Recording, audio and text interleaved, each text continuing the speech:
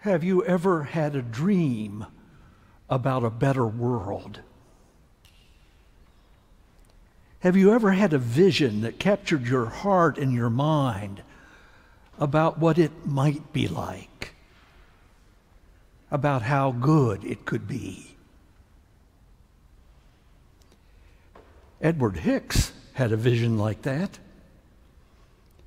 In Philadelphia in 1826, he painted a wonderful scene, quite large. On the right hand of the scene, you see lots of lush green foliage, grass, bushes, trees. And scattered among the foliage are wonderfully individual, even humorous animals. The thing is that there are lions and panthers along with sheep and cows and children. And they're all there safely together, looking at you, the viewer. On the other side of the painting, in the background, runs a great blue river. And on the banks stands William Penn in his big black hat, negotiating peace with the Native Americans. It's a beautiful picture. Whenever I have occasion to see it, I'm mesmerized by it. The colors, the vivid painting, but most of all, this sense of wonder about what it could be, how it might be, in fact, how it should be. Hicks called it the peaceable kingdom. That's where I want to live. I want to dwell in the peaceable kingdom. I want to be there with those wonderful animals, and I want to talk with William Penn about peace and justice, and I want to drink from the clean water. But that's not the world I live in, or you either. Recently, I was having lunch with a friend, and we heard police vehicles, the sirens, many of them. And then the police helicopter circling in a certain area of the town, and calls were going out from the helicopter to the ground. I wonder what's going on, we said. We found out later that some poor soul had gone to an overpass and was dropping huge stones on the cars below as they passed. How odd. How dark. How depressing that is. That's our world. And I long for the peaceable kingdom. I long for the beginning of a new age, for a better time. I think about it. I even pray for it.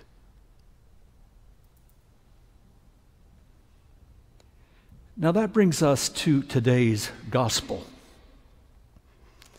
Today we celebrate, its full title is The Presentation of Our Lord Jesus Christ in the Temple. And there are a number of characters in this scene, but the temple itself is one of them. When Solomon first dedicated the temple, it was one of the wonders of the world, and he invoked God's presence, and God came down in a cloud full of glory, and the temple became the place where heaven and earth meet and where God especially dwelt. It was holy. It was a new beginning. But things happened over the centuries. In 587, the Babylonians attacked and they burned it to the ground.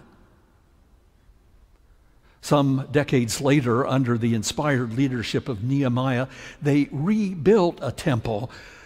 But the people who saw that rebuilt temple, who had seen the original temple, were told, cried, because it was such a poor copy. Then along comes Herod the Great, centuries later, and in order to get on the good side of his Jewish subjects, he renovates and remodels the temple and restores it to its former glory. And there it sits in the highest part of Jerusalem, a huge complex of white marble and gleaming gold in the sun. But it's an illusion. No prophets had arisen in Israel for 300 years. No word from God. The Romans had conquered, and now they lived under the heavy hand of the emperor. The Ark of the Covenant, the sign of God's presence, had disappeared long ago. And to top it off, the political and religious authorities had set up the workings of the temple in such a way that it was a profit-making establishment at the expense of the poor. It may have gleamed in the sun, but inside it was dark and depressing. It's into that temple that the Lord Jesus came. Only 40 days old, brought by his parents, and there they meet Simeon and Anna. Now, significantly, we're told that they are prophets. Prophets, they speak God's word to God's people. And the instant that Simeon sees the baby Jesus, he bursts into his song. Lord, you now can let your servant depart in peace as you have promised, for I have seen your salvation, which you have prepared before the whole world, a light to enlighten the nations and the glory of your people Israel. And as that's going on, Anna appears. She too, like Simeon, is old and lives in the temple. And both of them pray constantly. And notice what they pray for: the consolation of Israel and the redemption of Jerusalem. They pray for that peaceable kingdom. They pray for that new way of living. And at the appearance of Jesus, Anna and Simeon say, this is it. Here he is. Jesus is the new temple, that new point of connection between God and humanity. Here he is, the light of the world. Here he is, the glory of his people. A new time has been inaugurated in the baby Jesus. It's a wonderful story. And we catch glimpses of what it might be like in that peaceable kingdom. Well, you might say, long ago and far away. How do I connect? How do we get there? How do we see this light of the world that transforms the world? How do we catch a glimpse of this glory that converts us and makes us new? Well, the risen Lord Jesus acts in many ways, of course, but there are three dependable ways that you can count on. One is Scripture. We call it the Word of God because God speaks through it. Whenever we wrestle with Scripture, the Lord Jesus will lead us someplace, will prompt us in a certain direction, will challenge us and comfort us. But we do have to wrestle. No one would suggest that the Bible is an easy book to deal with. It is not. And we deal with it best together. But when we do that, things happen. Have you ever wondered why we read so much Bible in church? Or why the prayer book is 80% quotes from the Bible?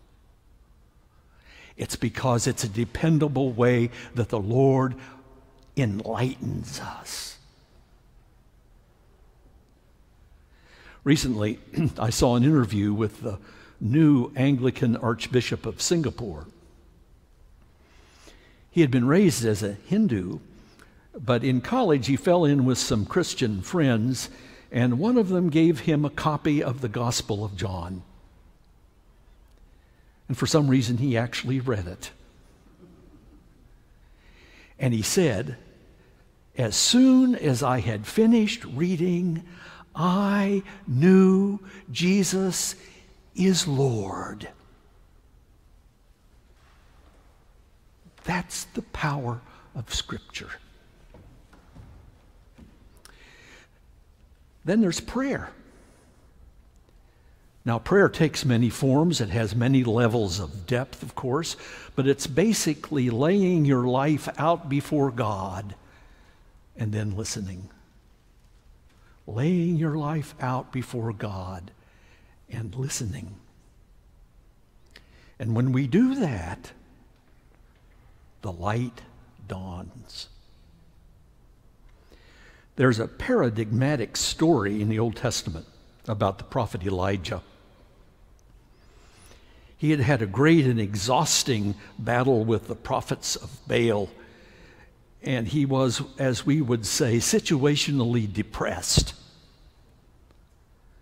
And he made his way back to basics, back to the heart, back to the beginning of things. He went back to Mount Sinai, where God had first given the covenant, where God had first said, I am your God and you are my people. And he went into a cave. And there was an earthquake, but no sign of God. There was a windstorm, but no sign of God. There was flame, but no sign of God. And then we are told, in a still, small voice, God spoke. It's a story about prayer. Prayer is not about spectacular, rapturous experiences, about lightning and fire and emotional things. It's about being quiet and listening for that still, small voice.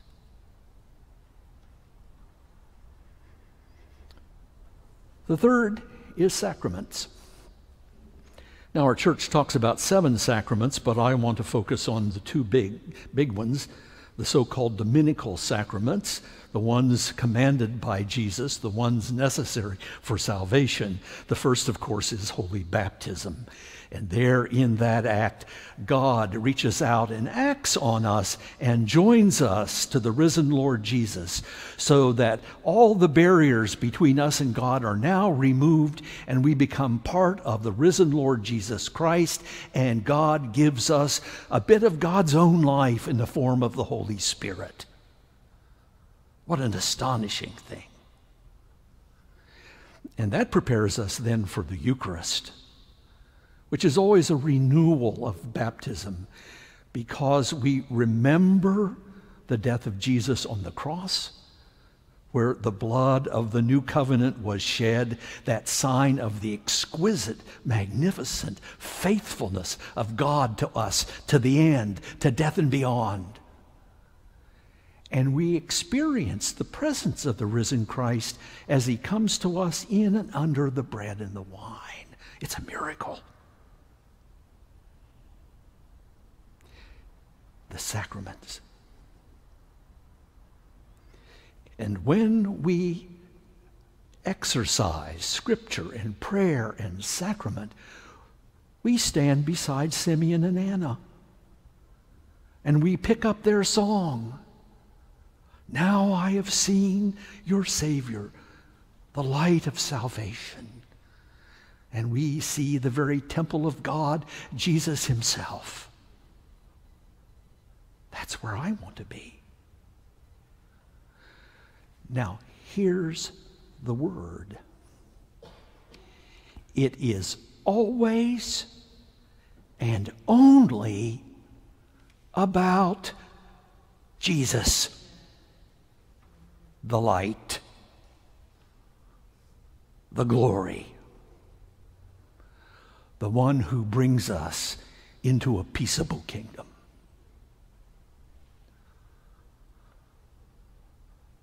In my last parish, we celebrated the great vigil of Easter in a unique way. One of the things that made it unique was that the church was just outside the city limits, so that we could begin the great vigil in actual darkness. The other unique feature was that the church had, in terms that they use in the East, it had a churchyard, a cemetery.